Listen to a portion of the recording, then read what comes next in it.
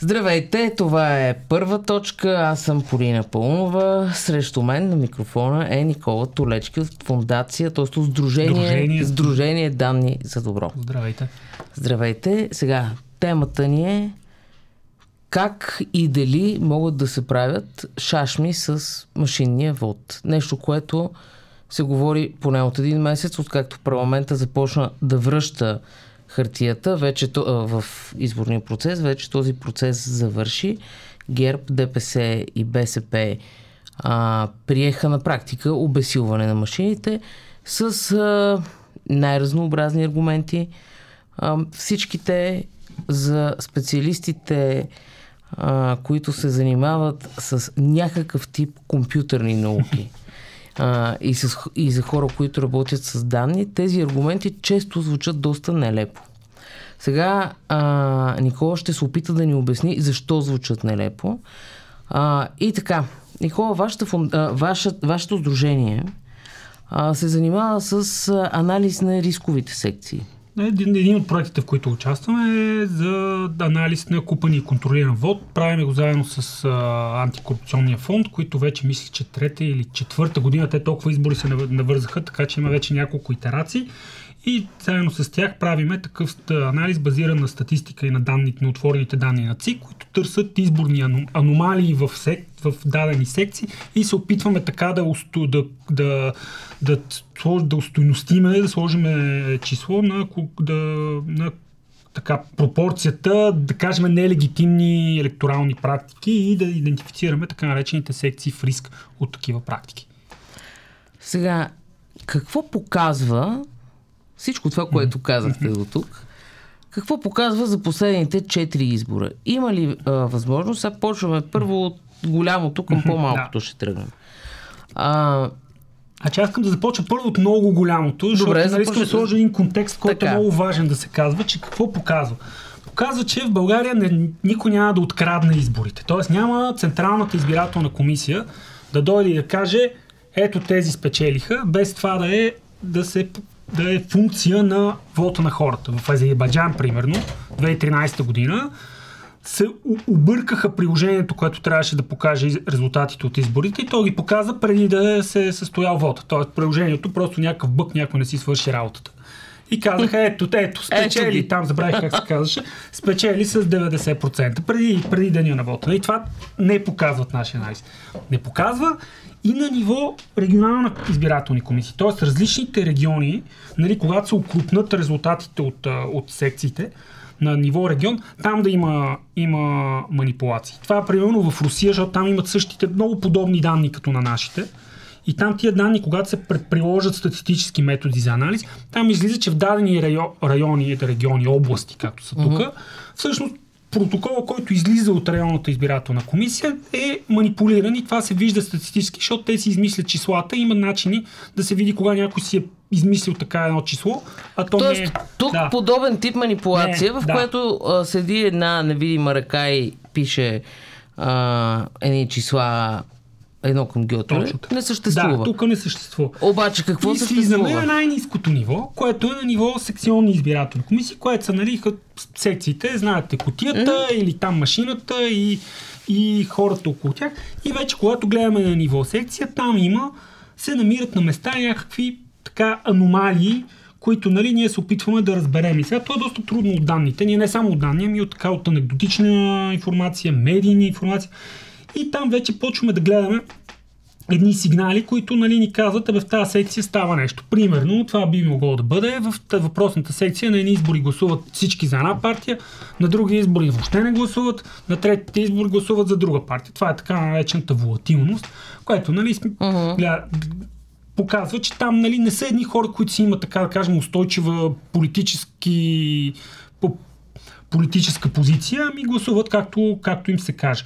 Или други сигнали са примерно така наречените нашумялите напоследък невалидни бюлетини, които според мен доста хора не знаят защо говорим за невалидни бюлетини. За това ще обясна.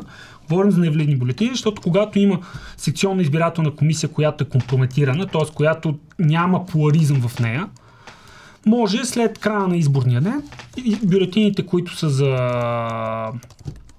за противника, така да се каже, да ги надраска и да каже, и да станат невалидни по този начин. И това нещо, между другото, има в медиите, може да потърсите мисля, че се казваше Иван Тотев, кмет на Пловдив, който като млад има един запис. Това нещо излезе 2013 година в Вестник на Иван Бакалов, в който Иван Тотев, трябва да обясним за хората, които ни слушат, разказва как трябва да... Тоест не разказва... че няма достатъчно невалидни бюлетини. Инструктира своите съпартийци от ГЕРБ как да се правят невалидни бюлетини и хвали първенеца, който е направил най-много невалидни бюлетини. Това се оказва... Казва, че това е... Той даже в този запис казва, че това е най-лесният начин да се извлекат дивиденти от изборите. Друго е така нареченото гласуване под строй, което тук му казваме индианска нишка, което представлява там с една бюлетина. Отвънка дава се една попълнена бюлетина, човекът влиза, пуска я, излиза, изважда празна, те я попълват и така се контролира много лесно гласуването. Тук само да кажа, наскоро научих на сръбски, знаеш как се казва тази индианска нишка? Как? Български воз, български влак. Не знаех. На сръбски така му викат. Така, добре. Какво обаче показват данните за последните колко избора извадихте? 3 или 4? 5 избора имам тук или числа, които са първо започва най-голямото число, което е за укрупнено така всичкия вод във въпросните рискови секции последните 5 години. И започваме март 2017, те са 350 хиляди гласа във въпросните секции. Сега тук трябва да уточним, че това са всичките гласове, които са дадени в тази секция. Ние няма как да разграничиме кои са, да кажем, контролирани и кои не са, но и това дава така една обща представа. Април месец, това беше последната година, последния избор с смесено гласуване, има 318 хиляди гласа в тия рискови секции. Юли месец има 222 хиляди, т.е. почти 100 хиляди по-малко в рамките на няколко месеца във въпросните рискови секции. Ноември месец има 192 хиляди и сега октомври 22 малко се вдигнало, има 210 хиляди. Сега тук ние няма как да знаем дали това е заради въвеждането на машините или заради, примерно, дейността на господин Рашков, който, както си спомняме, имаше така една доста усилия. Но това беше на едни избори. Не могат ли да се погледнат другите избори и да се види всъщност така, то пак ще бъде груба съпоставка, но все пак числата биха дали някакъв ориентир. Когато Рашков се намесва как изглеждат машинните секции, примерно, и когато не е намесен Рашков как изглеждат? Сега те изглеждат сега са малко по-високи, повече се гласува в рисковите секции. И както казах, юли месец има 220 хиляди, ноември има 192 хиляди, сега октомври 22 година има 211 хиляди, така че малко се е вдигнало рисковия вод в тези секции. За партиите също, гледам така, малко се е вдигнал. И тенденцията е нагоре и нашето притеснение е, че ако се върне хартията, тези числа ще скочат нагоре. Защо казвам така? Защото след като започна да се говори, да се дискутира тази тема, един от основните аргументи за връщането на хартията беше че машините пречат на избирателната активност, което е нещо, което може да се погледне в данните, може да се анализира и ние започваме да се опитаме да разбереме дали въобще, първо дали това е така и дали може да разбереме нещо от данните. И да, първо наистина има спад в активността, това не може да се спори, дори окрупнените числа на ЦИК го показват. Само че когато почваме да гледаме по-грануларно, т.е. на по-малко ниво, виждаме, че този спад въобще не е равномерен. Т.е. на някои места спадна много. Прекъсвам ви само да обясним. Това, че не е равномерен, какво би следвало да докаже? Би следвало да докаже, че просто в общината Хикс, да кажем, на изборите на 2 октомври, интересът към изборите е бил по-нисък, отколкото в общината Y, но това не е непременно свързано с машините, защото в Y също се гласува с машини. Един от изводите, че за да се говори за ефекта на машините върху избирателната активност, не може да се говори на общо ниво, трябва да отиде да се види на място какво се случва, защото на някои места ефектът е потресаващ. Има населени места, например, небезизвестните много хора говорят за едно село, то град ли село? Букова, към там наистина до Плевен, там наистина е фрапантно. Ето там са гласували на изборите юни месец гласуват около... Юни миналата година. Изборите април месец, последните с хартия, гласуват около 2400 човека в това в просто село. Колко 2400? 2400. На следващите избори гласуват по-малко от около 500. Казвам около, защото гледам графика, нямам точното число пред мен. 500 души. Да. Още по-фрапантно са разликите. 2000 по-малко гласуват. Да. И това, което е най-интересно, е, че този спад не е равномерен, т.е. не е пропорционален за всички партии. А сега на последните избори в Буковлък как се развиват нещата? На последните избори малко повече са гласували. Да, много интересно. Сега ще ви кажа как се случва. Първо, разликата между април и юли, значи април месец, тук между другото благодаря на Петър Бакалов, който ги извади числата. Има много интересен сайт, на който всичките може да отидете да разгледате тези данни. На изборите април месец за ГЕРБ гласуват там 1189 човека. Април месец.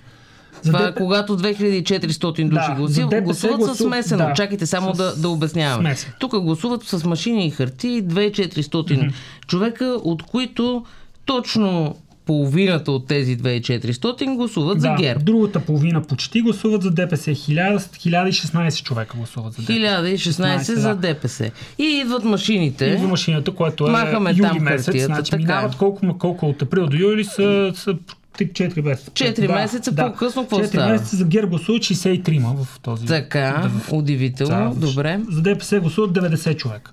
Така. Следващия избор за ДПС гласуват около, пак казвам около... защото е графика. Така. Някак гласуват може би около 200 човека за ДПС. За ГЕРБ продължава да гласуват толкова, 63, графиката абсолютно е еднакво. 22 година, октомври месец, последните избори, за ДПС гласуват може би около 400 човека. За ГЕРБ продължават да гласуват 63. Това е така изглежда в резултатите в Буковлък. Което т.е. очевидно е някаква много интересна динамика има там на електората. Така някаква друга партия там расте ли? Не, няма. Има спад на ИТН, който изглежда абсолютно органичен, така както си е на всички останали там от ИТН и се преляха много гласове при ПП. Но се вижда, че когато е въведена, това трябва да кажем, че е едно от рисковите места по класификацията на антикорупционния фонд. Както има много медийни разкази там и такива анекдотични данни за това място, то е много известно. Но с 2000 човека по-малко гласуват, когато се гласува с машина. Да. И те са само за двете партии, няма за другите партии. Добре, а може ли от всички тези данни, които сте извадил, да се направи извод машинния вод дали удря определен електорат? Питам този въпрос, защото Корнелия Нинова в Народното събрание няколко пъти каза, че електората на БСП е най-потърпевш от изключването на хартията от процеса в големите секции над 300 души. Това може ли да се потвърди от данните или те казват нещо друго? И да и не. Значи може да видим, че има много голям спад за БСП, но не може да кажем от данните на какво се дължи той. Дали е на дезилюзия на електората на ДПС, дали е на влизане на други политически играчи и дали е от въвеждането на машините. Това, което мога да кажа е, БСП сега трябва да кажем, че от миналата година сам на всеки избор копае ново електорално дъно за партията. Значи, тръгвайки от някъде около 500 хиляди гласа, те стигнаха до 200 и малко, което за БСП е изключителен спад. Но обяснението, което и мисля, че Михаил Константинов обяснява, че Нинова била загубила 15 мандата заради машините. И заради това се опитвам аз да разбера... Аз мисля, че са излъгали че е заради машините. Така. Значи, моето усещане и това, което аз виждам в данните, но пак казвам, това не е нещо, което мога да сложа рамка и летвата малко по-ниско. Нали? Не е нещо, което може да се докаже безспорно от данните, но е моето усещане като някой, който ги джурка вече 4 години тия данни, е, че машините влияят най-вече на ГЕРБ, много на ГЕРБ, сравнително малко на ДПС, между другото, аз очаквах да е повече, но така в тези общини, където които са си общините на ДПС, където си печелят по 80-70%, резултатите са много сравними с или без машините. Така че аз не знам те защо толкова така се хвърлят на този казус. Включително и даже имаше там по разни разисквания. В един момент те споменаха, един депутат от ДПС спомена, вижте в община Минерални бани, вижте в община Маджарово какво става. Аз погледна в община Маджарово и Минерални бани, абсолютно нищо не се случва. Същата работа, както с или без, с машини, без машини, хората, които гласуват и също плюс-минус 50-100 човека, да кажем, нали? Няма някакъв драстичен спад. Драстичен спад има масово за ГЕРБ и за БСП, но за моето усещане, че БСП са други процеси, а не са въвеждане на машини. В какви общини е този драстичен спад за ГЕРБ, който казват? Имам няколко съм извадил, които съм ги извадил, защото те са най-фрапантните, но имам няколко, примерно в община Якорудо сега е пред мен и там е много интересно, защото там резултата на ДПС ДПС е безспорен победител и за тях гласуват горе-долу един и същ брой. Хора около 2200 човека. За ГЕРБ април месец с местното гласуване са гласували 2031 души. Юли месец са гласували 527. В цялата община, това е важно, гласуват между 4 и 5 хиляди души. Тоест, 2000 души, това е 50%. Значи, това е половината общински съвет. Тук, ако мислиме в рамките на местни избори, това разликата е дали имаш мнозинство или нямаш. Но да, ето, някъде са отишли 1500 гласа за ГЕРБ само от тази община. Ето, друг пример имам тук за община Луковит, където там и за ГЕРБ и за ДПС е много голям спада. Но за останалите партии почти даже и за БСП, между другото, почти не се вижда спада. Ето, за ГЕРБ са гласували 2800 човека, април месец, юли 1300. Пак в общината гласуват между 5 и 7 хиляди души. Тоест с около 50% в някои общини спада вота за ГЕРБ след въвеждането на машините. Да. Но в други общини, примерно в община Симитли, където винаги гледам какво се случва, защото емблематично. В община Симитли пушка, няма никакъв проблем с машините. Април месец 5600 човека, юли месец 4900, може да са били нещо на ваканция. Октомври месец пак 5600 човека. Тоест няма в община Симитли проблем с машините, не виждам да има. Което малко дава и контекст около целият аргумент за хората, които примерно нискообразовани, стари хора, които да бедстват с машините. Това очевидно в Симитли такива хора няма. Това трябва да заключим, ако машините пречат на старите хора да гласуват, на старите хора от Симитли не им пречат да гласуват. Така че малко странно е тази, че не са регулярни резултатите, не е регулярен спада в различните общини. Добре, от това, което виждате, всичките тези таблици пред вас, това е малко наивен въпрос, разбира се, обаче, не знам, струва ми се, че трябва да се обяснява. Имаше ли наистина загриженост за въвеждането на толкова на хартията, за връщането на хартията за избирателите, или всъщност партиите от това нещо се вижда, че си се грижат за себе си? Много внимателно слушах аргументите, защото и тук пак слагам един контекст. Ние за машините сме загрижени, нали? Започнахте с хората, които имат така технически бекграунд. От тях не малка част им е много интересно всичките процеси за демокрация, вод и как те могат да бъдат технологично обезпечени, защо да няма блокчейн, защо и така.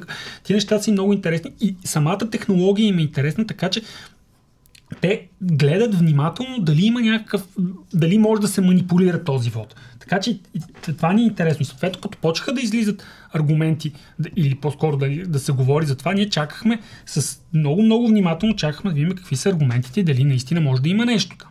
И аз с цялото това внимание не видях никакъв смислен аргумент, който да е така по същество, да може да обоснове защо трябва да се върне старата технология. Това, че аргументът, че може да се пипа в паметта на флашката. Не, това е абсолютно пълен абсурд. Това няма никой, който да е минимално технически грамотен, който да повярва на това нещо. Няма никакъв... Защото, знаете, ГЕРБ обясняваха, че веднъж, когато флашките изтеглят данните от машините в края на изборния ден. Никой не знае какво има на тази флаш памет и тя може да бъде лесно манипулирана.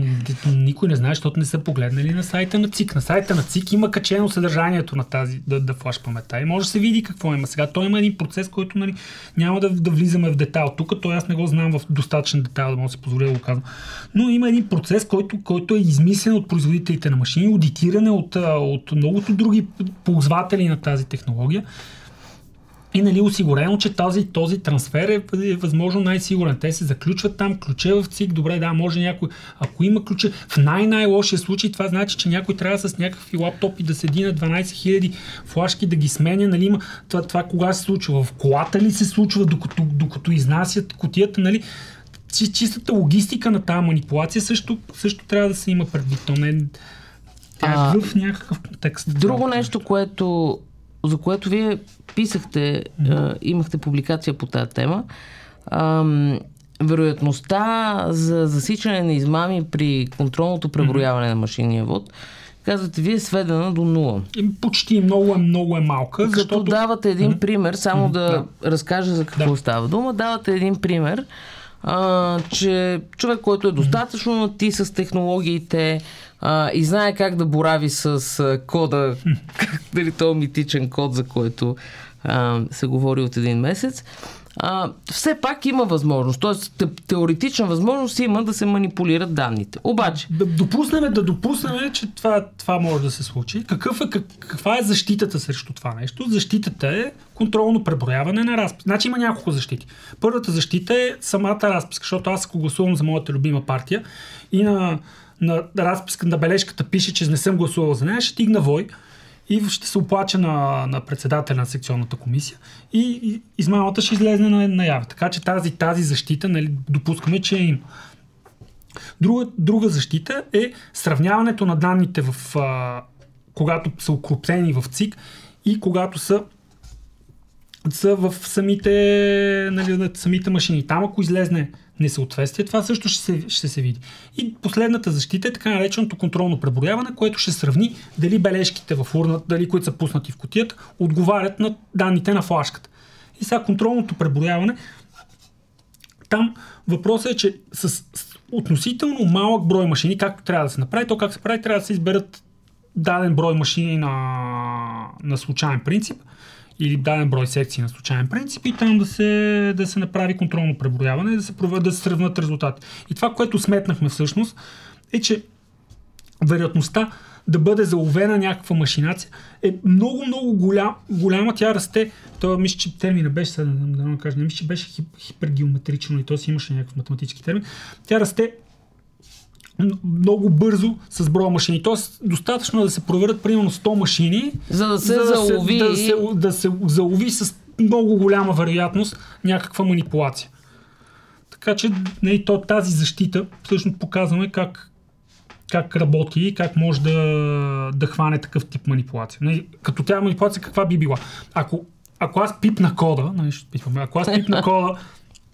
и кажа служи 5% на моята партия отгоре във всяка една машина. Това значи, какво значи? Значи, че която и да провериш, там ще има... Би трябвало тази аномалия да бъде... Съответно, аз ако искам да се измъкна от това, ще кажа, окей, служи примерно 50% на моята партия на 2% от машините. Тогава, примерно, трябва да проверя 100, за да е достатъчно вероятност да хвана тази манипулация. Но отношението между това каква пропорция от машините трябва да са компрометирани и каква пропорция трябва да се преброят контролно е много в полза на контролното преброяване. Тоест трябва малко машини да се прегледат, за да бъдат заловени всякакъв такъв тип манипулации.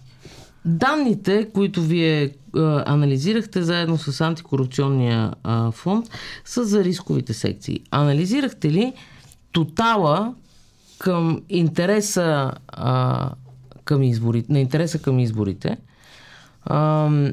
в секциите с машинно гласуване? Дали пък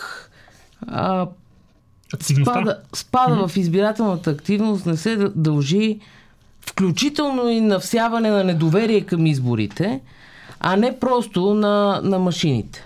Там опитахме се направихме един анализ, който е да види добре първо да се опитаме да проконтролираме, да сложим рамка на този анализ и да погледахме какво е отношението между големината на секцията и хората, които гласуват в нея. Това е важно, защото имаше един от аргументите, които привържениците на хартията даваха, беше, че вижте, в машинните секции се гласува много по-малко. И как правят?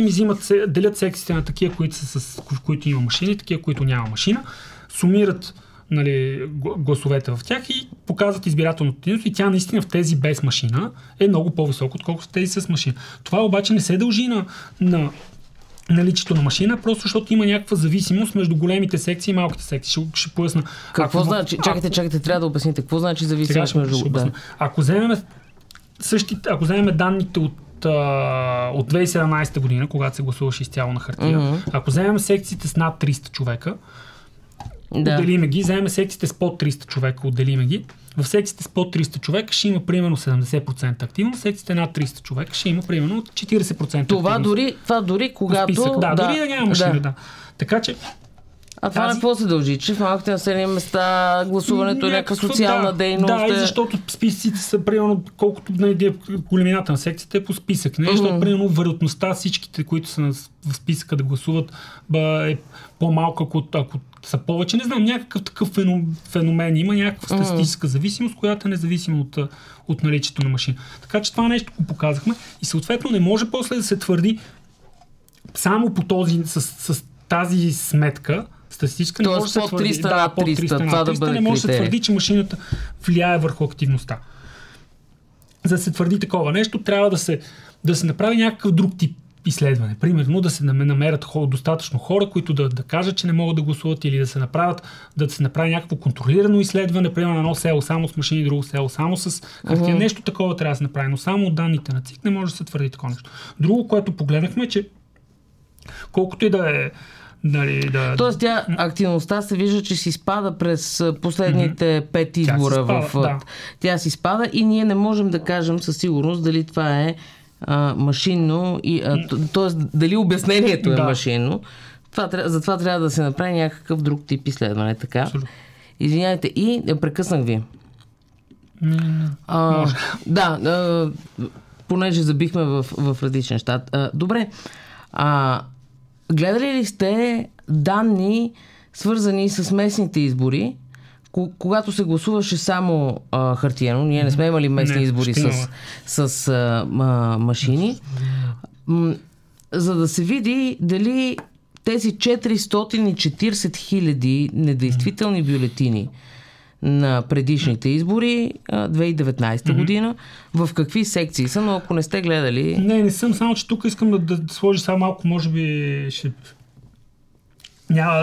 някои хора няма да се зарадват, но това число не е баш толкова високо, колкото и да се иска на хората, които искат машини, защото там какво се случва, че нямаше начин на местните избори да се гласува само за кмет. Тоест ти ако гласуваш, не можеш да гласуваш само за кмет, трябваше да се гласува и за кмет, и за общински съвет. И ако не гласуваш за общински съвет, бюлетината, която връщаш, се смята за невалидна. Така че това число е малко по-ниско, отколкото това е изкуствено завишено. Трябва да се изпипа методиката на ЦИК, това да не се смята за невалидна бюлетина, но малко завишено. Но иначе не сме ги гледали конкретно за местните секция по секция, но сега ще го правим тази година в подготовка на местните, ще направим такъв анализ, който вече да се фокусира за местните с цел повече превенция от всякакви такива практики на... Как ще обяснявате факта, че едно изключително улеснение за самите секционни комисии, именно това, машината да вади готов протокол в 8,3 минути след края на изборния ден, се замени с едно толкова сложно действие, водещо след себе си до толкова много грешки, като това да се броят едни хартии, които пуска машината. Не мога. Слушах членовете на Обществения съвет към ЦИК, които фалцетно и така почти в истерия казваха колко е вредно това. Не точно за членовете на секционните комисии, колко е вредно и как ще се върнем с години назад. И отговора на комисията беше да предложат закриването на Обществения съвет. Нали? Защото бил там, защото напомнял на Отечествения фронт. Не, аз не мога да си обясня факта. Аз не мога да си обясня. Няма никаква логика в това. Както и не мога да си обясня как може политиците да твърдят, че процесът, който ги е избрал, е нелегитимен. Това не мога да си го обясня. Това е някакъв връх на политическия цинизъм. Не, те дори не го и твърдат това нещо. Защото за да твърдиш подобно нещо, отиваш и искаш касиране на изборите. Това се иска пред съд. Трябва да имаш достатъчно солидни доказателства. Да. И ако случайно си прав, т.е. си събрал необходимия критичен минимум доказателства, съда касира изборите. Преди години бяха касирани изборите за Общински съвет в Кюстендил, защото имаше достатъчно доказателства, че изборите са откраднати. Но тези хора дори не твърдят това. Те твърдят това от парламентарната трибуна. Добре, каква е прогнозата ви? Какво ще се случи на тези избори? Надявам се... Които предстоят сега. Дали изборите ще бъдат местни или парламентарни предсрочни, не можем още да кажем. Значи от сегашното положение, мисля, че на парламентарните избори няма да се случи нищо интересно. Това мен те не са ми много интересни. Ако има парламентарни избори до следващата есен, това е супер, ще има повече данни в нашите модели, които... Но тоест вие смятате, че местните избори са целта? Целият този панаир е за местните избори, които да осигурят малко повече няколко години повече власт на местно ниво, защото там квотите са много по-ниски и всъщност там всичките тия възможности за манипулации, там тъпчене на бюлетини, диски, нишки, български влак, нали, всичко това е много важно, защото това осигурява мнозинства в общинските съвети. Тоест, и това осигурява 50 гласа плюс-минус са от съществено значение и за това всичките тези манипулации, които могат да се направят, дали с какво беше мастилен нокът. Там сламки, всякакви неща са релевантни. Всякакви манипулации са релевантни на местно ниво, просто защото квотите са много ниски. На Ификуру да гласува 4000 човек. Аз иначе, между другото, за контекст, там покрай анализите с антикорупционния фонд си поиграх малко да правя едни симулации на парламентарните избори. Какво ще стане, ако никой не гласува в тия рискови секции. Просто ги заличавам. Изборните секции, рисковите секции не гласуват там, да видим какво ще става. Въобще не е интересно какво става. 7 мандата се преразпределят. ДПС ги губи всичките, защото те са и рискови. И се преразпределиха между, мисля, че ГЕРБ и БСП. Тоест ГЕРБ имаха повече мандати. Просто защото, нали, сметката е така zero sum game. Един брой мандати се разпределят. И те като са в конкуренция един с друг. И това е така, че доста антиклиматичен беше. Правил ли сте експеримента тези рискови секции да ги заличите от местни избори? Не, но сега тази година събираме ресурси и внимание за това и ще направим този експеримент и ще биеме тъпа на данните, да видим какво се случва. Защото има достатъчно данни за това нещо вече. Добре. Благодаря ви. Това беше Никола Тулечки. Аз бях Полина Пълнова. Следващата седмица отново. Само че мисля, че следващата седмица ще се наложи да си общуваме към 5 часа отново в четвъртък.